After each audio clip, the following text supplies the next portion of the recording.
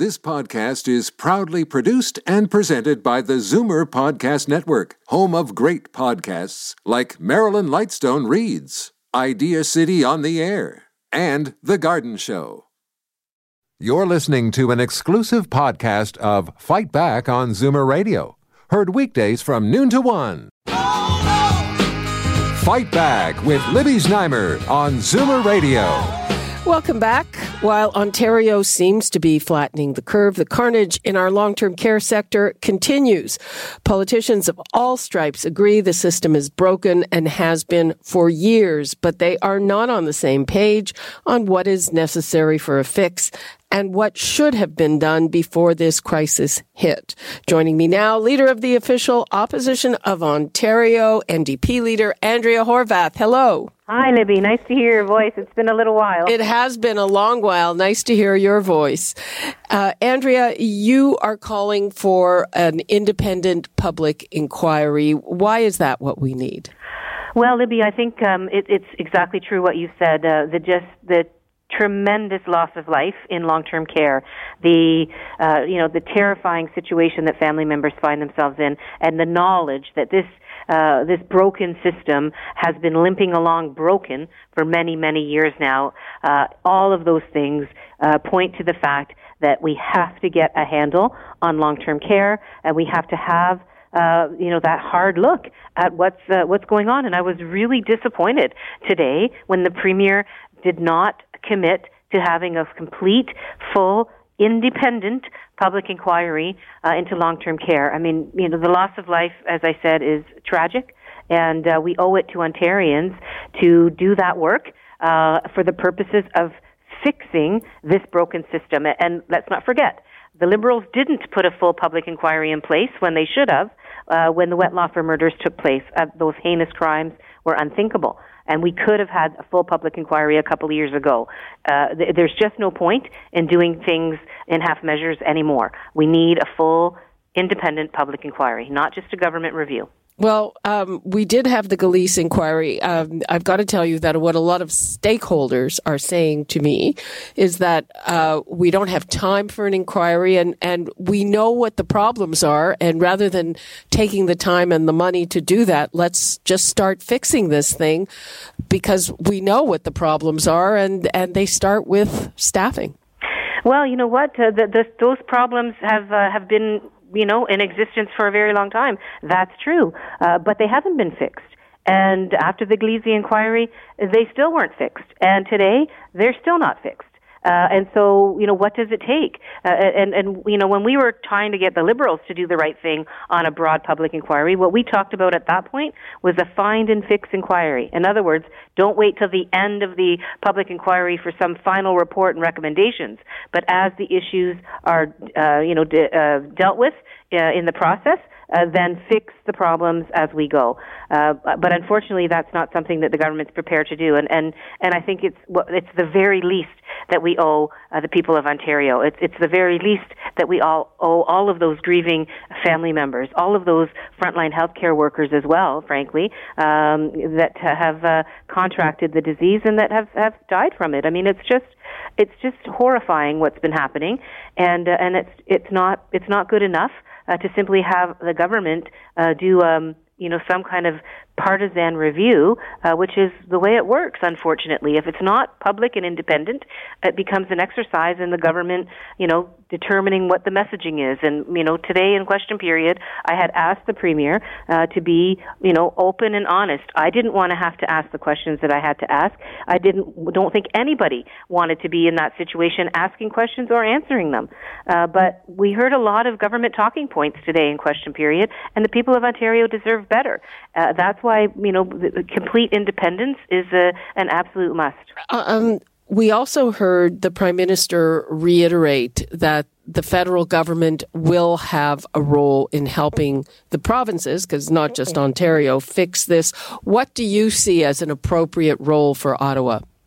Well, I mean, there's been much talk about the Canada Health Act and pulling long-term care into that realm. I've always said that we shouldn't be making profits off the backs of caring for our most vulnerable seniors in long-term care. That needs to come out of our system. There's no way that the return on investment or the interests of shareholders should be coming before the proper care of our seniors. And so, I mean, if that's what the Prime Minister is talking about, making sure we have a system that's reflective, similar as we deal with hospitals, for example, then certainly I'm happy to see that.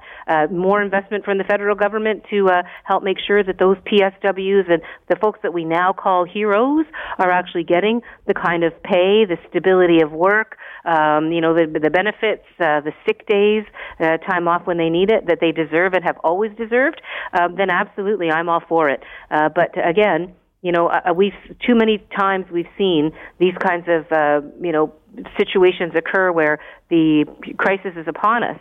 And then, down the road, everything kind of falls off the agenda. I mean, there are many lessons that we were supposed to learn from SARS, and we didn't learn them. Even the moving of PSWs or frontline healthcare workers from one area to another, from one facility to another, was something we should have learned from SARS. Didn't happen. The stockpiling of PPE, apparently, the government refused to answer that question today, but apparently there was a stockpile at one point. Why was that not maintained? When was the government aware that we didn't have any PPE in Ontario I don't mean none, but you know what I mean? Yeah. An inadequate supply anyways, to deal with another pandemic. And you know what, Libby? The bottom line is the way the world works now, and we all know this, we learned it, we keep relearning it, or at least it keeps happening over and over again, so it's going to happen again. There will be another pandemic. Shame on everyone that we didn't address the lessons from SARS. So why didn't we? I mean, that in and of itself deserves a public inquiry when it comes to long-term care. Well, why didn't we learn? Well, apparently we learned and we forgot. On the profit versus non-profit, a lot of people are thinking about that, but they see the problem that certainly in Ontario, the vast number of homes are for profit, and in the interim, where do you put the people that are in them while, say, new ones are being built? Do you expect the government to buy them? I mean, that's kind of the issue, is what do you do with the people who are there in the interim? Well, I mean, it's not a matter of getting rid of the existing stock and moving people out. It's a matter of how those homes are operated and managed. I mean, in British Columbia, when long-term care homes were struggling and couldn't deal with their outbreaks because of lack of capacity or lack of ability, the government went in and took over the operating of those homes. Look, we do pay every day. The Ontario's tax dollars go to the care that's provided in long-term care. Yes, the Mike Harris government, Conservative government, and the Liberals after them continue to keep privatizing more and more of long-term care. Doesn't mean it was the right thing to do. And so now, when we have a premier who's prepared to spend untold millions of dollars to shut down private companies like green energy companies that he didn't like, then, everybody says, well, he won the mandate to do that. I would hope that the people of Ontario would tell this government that their new mandate is to get the profits out of long-term care and focus on making sure our loved ones and our most vulnerable seniors have the dignity and quality of care that they deserve. They've deserved it all along. They really haven't gotten it all along. And I think COVID-19 laid bare the horrendous situations that people and families have been facing in long-term care for a long time. Well, I think that everyone would agree on that. Andrea, I know you have to go. I think we're going to have to pick up this conversation another time because there's a lot more to drill down there. Thank you very much. Appreciate your time. My pleasure, as always, Libby. You take care. Stay well. Thank you. You too. Thank you. Bye-bye. Let's go to Marissa Lennox, Chief Policy Officer at CARP. Hi, Marissa. Hi, Libby. Thanks for having me on. Okay, first, before we get to this, I was just talking to Andrea Horwath. She is calling for an independent inquiry into long-term care in Ontario. She's adamant that that's what we need. Our Strat panel, beg to differ. What do you think? Well, it's something that we've heard from our members, and it's something that we're considering, but I think timing is everything here. We're halfway through a pandemic potentially. So I think now might not be the appropriate time to be calling for an inquiry when we don't have the full scope of all that's happened in long-term care homes. That said, I would also add, we did just come through an inquiry with Wettlaufer and had a lot of those recommendations be implemented today. We might not have seen the same level of crisis that we saw in long-term care homes. So the thing about inquiries, they're good and they're robust. And what came out of the Wettlaufer inquiry was 91 recommendations, and it's good, but they take time, and we need urgent action now. So I guess to answer your question, timing is important, something we've considered, but I'm also looking for real legislative change from the government immediately to address some of the challenges that we've seen, the systemic challenges in long-term care. Okay, yeah, I think we know a lot of what the problems are. That's we know. Right. Okay, moving right along to this morning's announcement. The main bits were an extra $300 tax-free for everybody who is eligible for old age security, plus $200 for lower income seniors who are also eligible for the guaranteed income supplement. I was surprised that the initial reaction to it, a lot of questions and criticisms. It's not enough. It'll cover a month of extra expenses. This thing is going on. What's your view? Well, I think that the $500 for those who do qualify, and it's not as, it's not insignificant $500. It'll help cope with the imminent crisis of grocery delivery and maybe some additional co-payments. The challenge is that it's not long-term, and it's unclear how long this will last. Remember, seniors have been impacted by, as I mentioned, an increase in delivery fees on groceries, prescription medication fees, because some provinces have moved to limit prescription supplies to 30 days. But, we've also seen a shortage of free or discounted community services. Volunteer tax prep programs have shut down. Even meals at community centers. I read recently that 40% of food banks in Ontario were closed due to physical distancing restrictions and also a shortage of volunteers. So it's unclear how long this is going to last for. So I think, the $500, it's welcome, but it's certainly not a long-term, even medium-term solution. Well, and it's interesting that you mentioned delivery and all of that, because one of the things Minister Schultz announced was an increase in that Horizons program, which helps agencies help seniors. But, I keep getting calls from people. They have no idea how to access it. And is something happening in their community where they can get a free delivery of their drugs? Well, I don't know. I mean, and there's no easy registry, even if you are computer literate and online. So I'm kind of wondering, that's part of the problem. The federal government doles out money, and where does the money go? Who knows? Well, and, we had the same concerns from our members around the $9 million that went to United Way at the beginning of the crisis. It was really met with a lot of confusion around how to access some of those programs, the same as with the New Horizons program. Remember, the New Horizons program was announced before COVID-19. Mm-hmm. So a lot of the programs that were approved under this program weren't specific to some of the challenges that are going on today. So it was announced that, maybe some of these programs would have the flexibility to pivot that program to meet the needs of the community during these times of social distancing. So I think the infusion of funds, the $20 million, it's good. Will it go to new applicants that are applying for programs that are specific to grocery delivery and isolation during COVID? Or does it go to existing programs that may or may not have pivoted to meet the needs of seniors during COVID? I think it's sort of unclear. And to your point, where one community may have a really great, robust program around grocery delivery, another may not. So that's obviously one of the challenges when you invest in programs like this. Yeah, and it's, I see feel-good stories about somebody who is volunteering to deliver groceries, and even those things are very hard for people who are isolated to access. No, that's right. I think that there has been a bit of a misconception that COVID hasn't impacted seniors because they're retired and therefore they didn't experience a loss of income. But as I said, there's been a significant increase in the cost of living, particularly for seniors and disproportionately impacted for low-income seniors around grocery delivery. A lot of seniors feel unsafe leaving their homes at this time. Frankly, they're being told to stay home.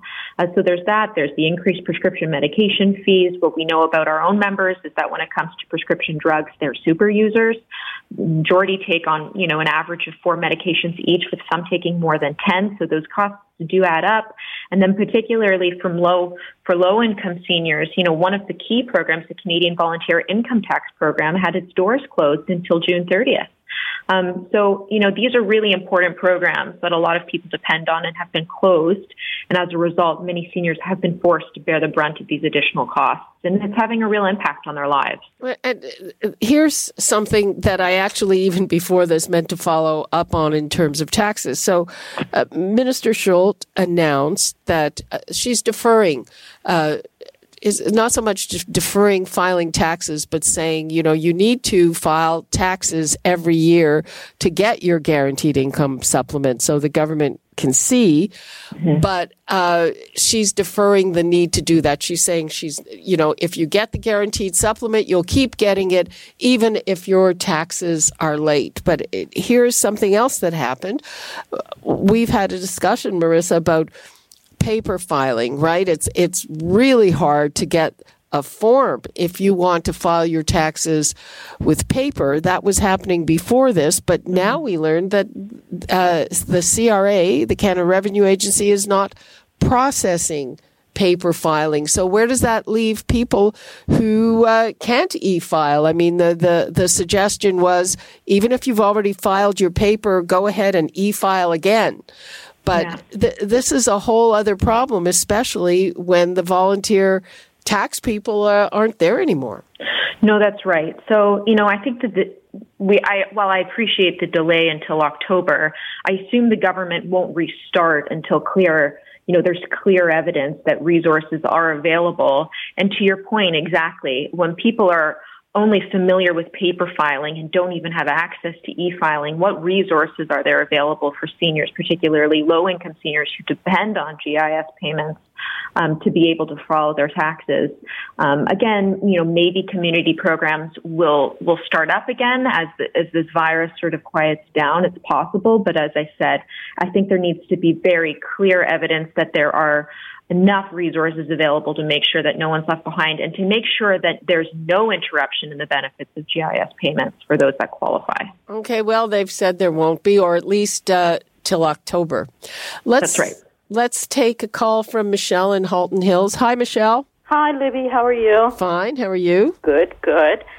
I'm sorry, I didn't hear the lady's name from CARP. It's Marissa Lennox. Marissa. Well, Libby and Marissa, thank you very much for doing your work for seniors, because I know that what was announced today was a lot of hard work on your end. On Marissa's end, yes. Thank you, Marissa. Thank you, Marissa. But I do have a question. When you were negotiating with the federal government and with the governments and putting your proposals forward, did they discuss their promises back in the federal election about old age security and the widow's pension? Yeah. So they said starting in July was supposed to be a 10% top-up on old age security. That's and right. 25% top-up on the widow's pension. And the first is... I'm asking the question on behalf of family members that are seniors. And just to clarify, that 10% top-up is for people over 75. Michelle, we're going to let Marissa answer. Yeah, I know it's people over 75. I'm asking on behalf of seniors in my family that would have qualified for that. Mm-hmm. Okay, yes. Marissa, please answer. We're starting to run out of time. Yes, no. So thank you for your question. This is one of our key asks of government. I've presented to federal standing committees on this. I've spoken with the Ministry of Finance, with President Duclos at the Treasury Board of Canada, and with the Minister of Seniors. And they've all assured me that it is still very much on the table, that it'll likely come around the time when the budget is tabled, which is likely going to be in the fall. So there was a delay way to that, but that it is absolutely not abandoned and that it is still very much on the table. And I can assure you that we will continue to hold the government's feet to the fire because it is so important to seniors, and it'll frankly put more cash in the pockets of seniors, particularly those that have been so devastated, by the COVID-19 virus. Yes, most definitely. Well, thank you very much for your answer. I appreciate your time. Thank you. Okay, bye, Michelle. Bye. Okay, so that is one good thing, but people aren't going to be getting it in July when they were expecting it. Yes, that's the unfortunate thing. I got to be frank, I was really hopeful that the government would announce the acceleration of their commitment to increase OAS and CPP survivor benefit today. I was dismayed when they didn't. But it sounds like this is hopefully announcement one of many, that they're still very much, working on what other supports are needed as this pandemic continues to sort of evolve. So, that's a critical one for sure for our members. And I know that you're concerned about long-term retirement security. I mean, we know that even seniors who are well off, they rely on their portfolios. Their portfolios are taking a hit. That's right. So one of the biggest issues we hear from our members is around RRIF withdrawals. So when you reach the age of 71, your RSP converts to a RRIF, and by the age of 72, you need to start drawing down on that RRIF according to a schedule. Seniors do have the option to transfer in kind to a different investment vehicle to let those dollars ride. But, there are often fees associated with that, with transferring and with different investment vehicles. And the other issue is many don't even know that that's an option for them. The other problem with RRIFs, particularly during COVID, is that anything you withdraw is fully taxable, even if it's transferred in kind. So ultimately, it'll increase your tax liability for the year, which at this time, many seniors are looking to reduce that tax liability to maximize their cash. It's interesting. I just received an email from a CARP member who said that she had withdrawn the full amount of her RRIF withdrawal early in January or February, contacted the CRA to see if she could benefit from the government's reduction in RRIF withdrawals announcements to 25%, and they said no.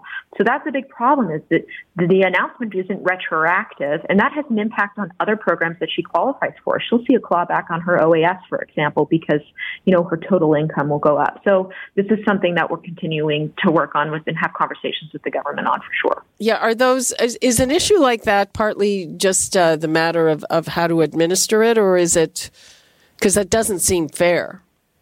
It doesn't seem fair. I'm not sure. I do wonder if maybe the government's, I can't speak for the government. Perhaps it's because we hadn't seen the declines in the market that early.